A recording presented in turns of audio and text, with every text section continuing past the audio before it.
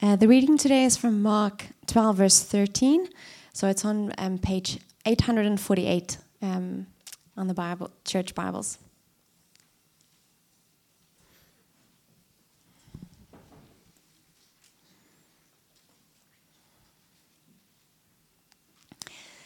And they sent to him some of the Pharisees and some of the Herodians to trap him in his talk. And they came and said to him, "Teacher, we know that you are true and do not care about anyone's opinion, for you are not swayed by appearances, but truly teach the way of God. Is it lawful to pay taxes to Caesar or not? Should we pay them or should we not?" But, knowing their hypocrisy, he said to them, "Why put me to the test? Bring me a denarius and let me look at it." And they brought one, and he said to them, "Whose likeness and inscription is this?" They said to him, "Caesar's." Jesus said to them, "Render to Caesar the things that are Caesar's, and to God the things that are God's." And they marveled at him. And Sadducees came to him, who say that there is no resurrection. And they asked him a question, saying, "Teacher, Moses wrote for us that if a man's brother dies and leaves a wife, but leaves no child, the man must take the widow and raise up offspring for his brother. There were 7 brothers. The first took a wife, and when he died, left no offspring. And the second took her and died, leaving no offspring. And the third likewise. And the 7 left no offspring. Last of all, the woman also died. In the resurrection, when they rise again, whose wife will she be? For the 7 had her as wife." Jesus said to them, "Is this not the reason you are wrong? Because you know neither the Scriptures nor the power of God. For when they rise from the dead, they neither marry nor are given in marriage, but are like angels in heaven. And as far as the dead being raised, have you not read in the book of Moses, in the passage about the bush, how God spoke to him, saying, 'I am the God of Abraham, and the God of Isaac, and the God of Jacob.' He is not God of the dead, but of the living. You are quite wrong." And one of the scribes came up and heard them disputing with one another, and seeing that he answered them well, asked him, "Which commandment is the most important of all?" Jesus answered, "The most important is, 'Hear, O Israel, the Lord our God, the Lord is one. And you shall love the Lord your God with all your heart, with all your soul, and with all your mind, and with all your strength. The second is this, you shall love your neighbor as yourself. There is no other commandment greater than these." And the scribe said to him, "You are right, teacher. You have truly said that he is one, and there is no other besides him. And to love him with all the heart, and with all the understanding, and with all the strength, and to love one's neighbor as oneself, is much more than all whole burnt offerings and sacrifices." And when Jesus saw that he answered wisely, he said to him, "You are not far from the kingdom of God." And after that, no one dared to ask him any more questions.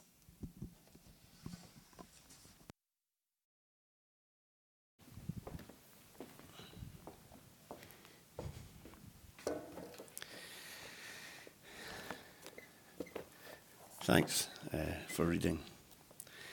Thanks for allowing me to preach with you today. I'm going to preach from the passage we read. You'll have to excuse my voice. It's a bit gravelly today, but I'm hoping it'll give me a bit more gravitas as I'm speaking. We've been going through Mark's Gospel in our Sunday morning services for quite a while, and I preached this recently. It's always difficult when you come somewhere else to know if what you're going to preach is sort of connecting or whatever, but I hope by the Spirit of God it will be connecting. Mark's Gospel begins with, this is the beginning of the Gospel of Jesus. And he's really just highlighting who Jesus is. And we can never get beyond that. We never actually really get beyond wanting to know more about who Jesus is and understanding him better. And this passage, there's 3 situations that we read together. And they all actually are dealing with the authority of Jesus.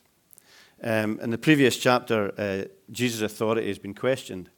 And Mark's very structured in the way he presents Jesus and the way he's balancing out the teaching so that he highlights various aspects of Jesus. And here he's 3 different scenarios where 3 different groups of people question, in many ways, really question the authority of Jesus. And we're going to look at that for a moment.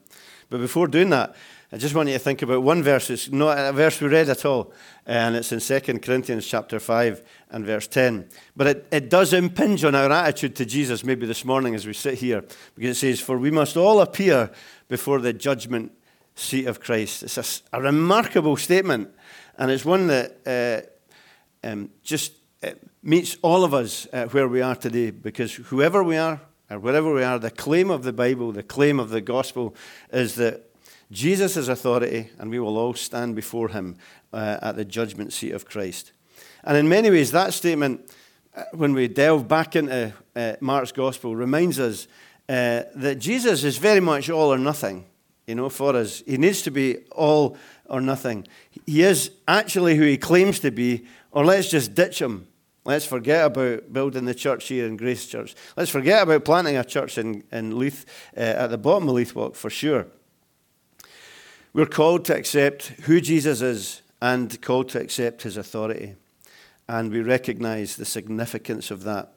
It's either his revelation of himself to us, or it's just a mishmash of religious musings that have no real significance for you when you rise from your chair and go into your working week.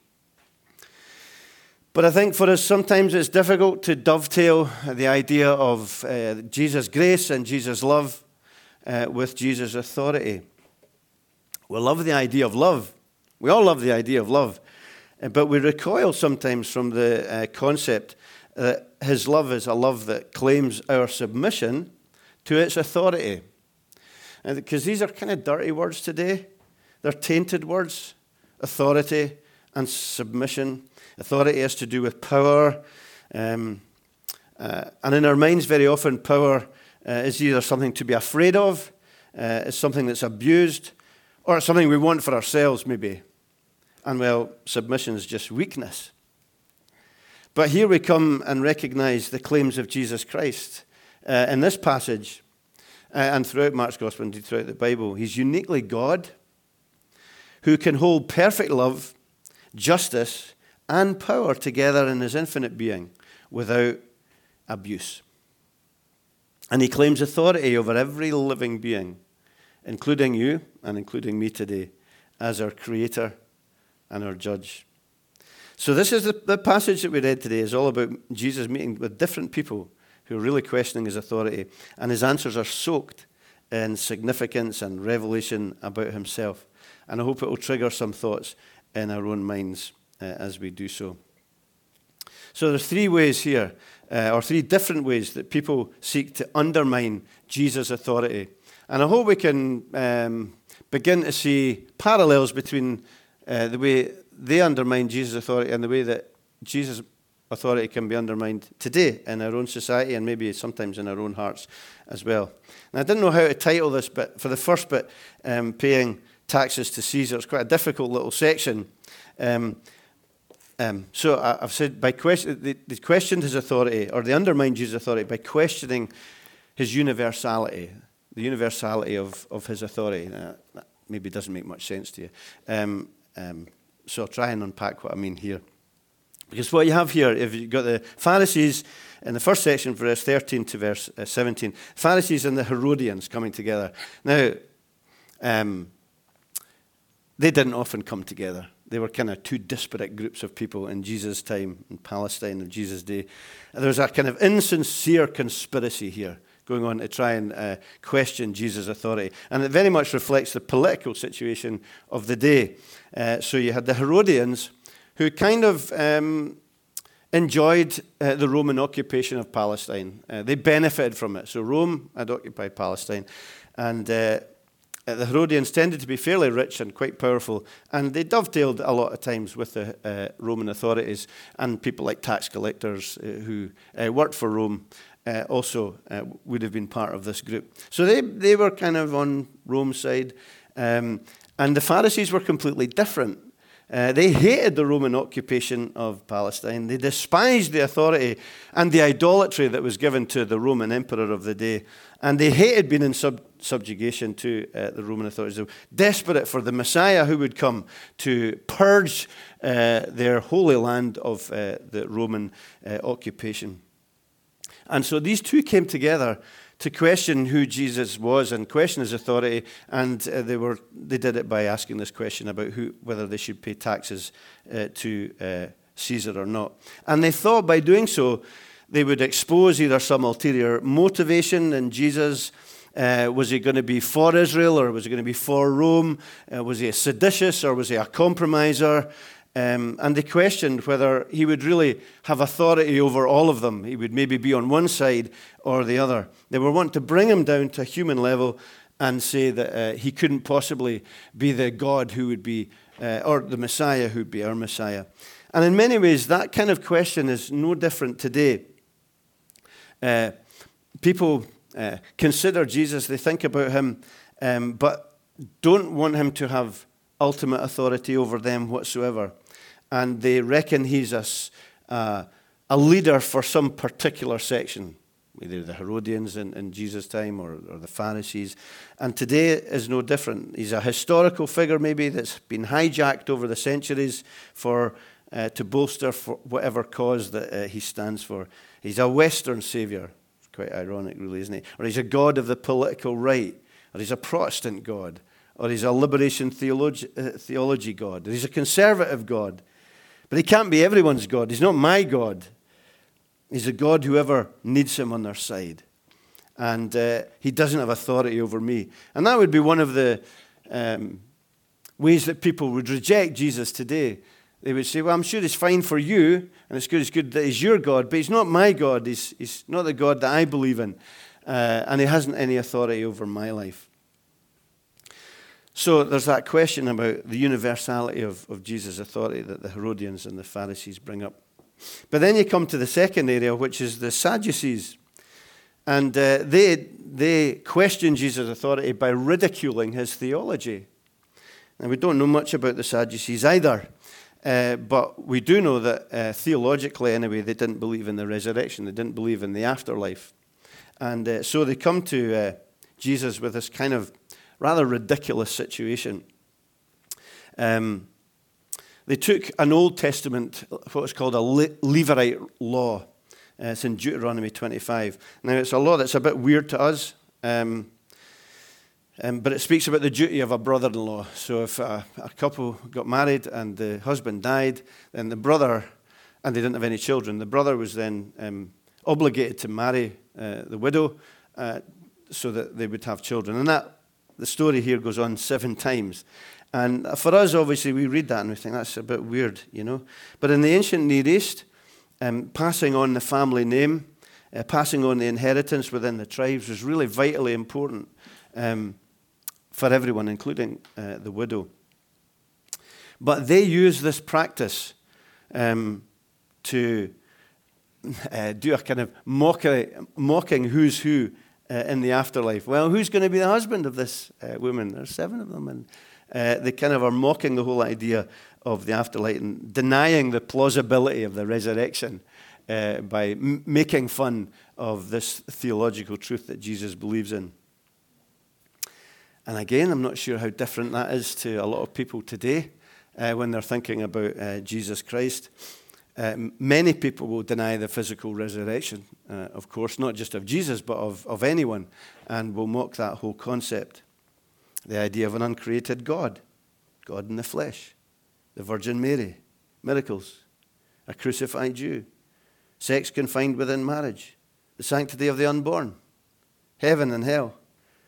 Seriously? Seriously? Are you asking me to submit to the author of these fantasies and his authority? It's ridiculous. It's implausible.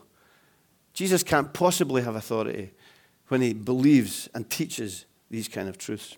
So that's the second questioning of his authority here, the ridiculing his theology. And the third is the section about the greatest commandment, where a scribe comes up to Jesus and asks him, what is the greatest commandment? And Jesus answered, and then the scribe says, yeah, that's a great answer. And Jesus says, you're not far from the kingdom. This is slightly harder to interpret in terms of the guy's motives and what Jesus was saying to him. And so maybe I'm being a bit harsh on this guy, but I think actually there's a sense in which he's kind of patronizing Jesus just as a great moral teacher. It's an interesting section. And Jesus himself says, you're not far from the kingdom. So he's clearly not yet a believer. And we don't know whether he did come to believe in Jesus Christ. There's no indication that he became the king that he would follow. But it seems that he did like the moral teaching of Jesus, the wisdom of Christ. But it kind of seems to be on his own terms. It's like he hears what Jesus has to say, and then he goes on to say, yeah, absolutely, you're right, teacher, you're right. You've truly said, and so on. He goes on to, it's almost as if he says, you're right, yeah, you agree with me. Yeah, and Jesus, your teaching corresponds with what I believe. And maybe that is also like some people today, especially maybe in a church context, people who are sympathetic, people who maybe even like to live by much of Jesus' moral code, but within their own framework. Admire the wisdom of Jesus, admire his teaching, kind of fits in with the way that I think and the morality of my life. But to follow him, to submit to his authority, well, that's kind of going too far. That's a bit fanatical. I want to be a Christian from a distance. I don't need church, don't really need to have prayer or a personal relationship. But he's a great moral teacher. And there'll be many people that would respond to Jesus in that way. Maybe not so much in our context, but certainly in the society in which we live.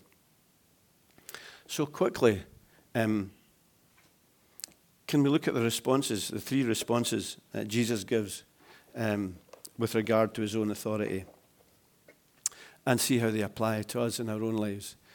And when he's talking about the first situation, paying taxes to Caesar, Jesus says to them, bring me a coin. Whose likeness and inscription is this? And they said to him, Caesar's. Jesus says, render to Caesar things that are Caesar, to God the things that are God. And they marveled at him. Now, there's lots we could say about that. There's lots we could talk about, about Jesus giving rightful authority for leaders to receive taxes from us. But I'm just going to focus on one thing. It's because clearly Jesus, there's a play on the word image that we have here. Whose image, whose likeness and inscription is this? And it's the same word in Greek that's used for the image of God back in Genesis chapter 1. And Caesar's image was on the coin, and his image mattered. And Jesus says, look, this guy has human authority. You've taken the coin out of your pocket. You're obviously happy enough to use the coin and deal with him. Then if you're using that coin, then pay taxes to him. That's fine. But it's only the image on a coin. And it will fade, and it will be thrown away, and it will be handled and mishandled. But God is worthy of our allegiance simply because we are made in God's image. So render to God what is God. And there's that reflection of using that word of image going back to the very beginning. So Jesus is saying that God's created us for him. We are made for him, made by him, and made to be with him. We owe our life. We owe him our life. We are image bearers. And because of that, there's a huge universality about what Jesus is saying here, is that every human being is made in the image of God. And we will all stand before him to give account, including Caesar. Caesar who was worshipped and Caesar who was adored and idolized as a god would stand before Jesus. And Christ is here, standing with a human body who has taken on flesh because he recognizes and knows that our image before God is broken and marred and needs restoration.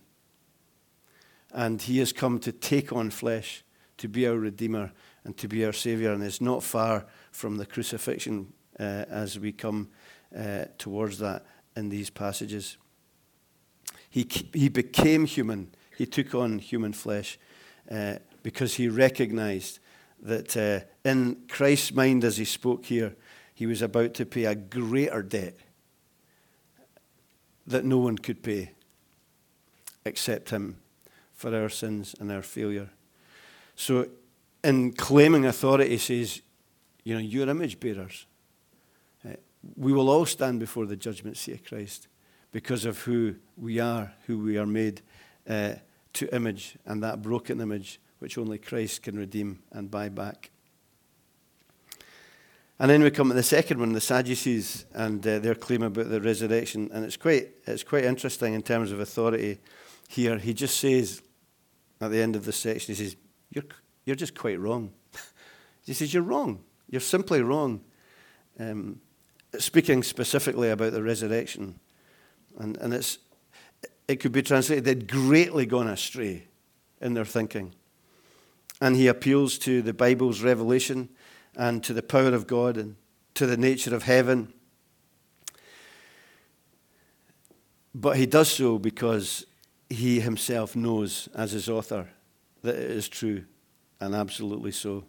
And he has confidence because he himself is days before his own resurrection, death and resurrection on the cross.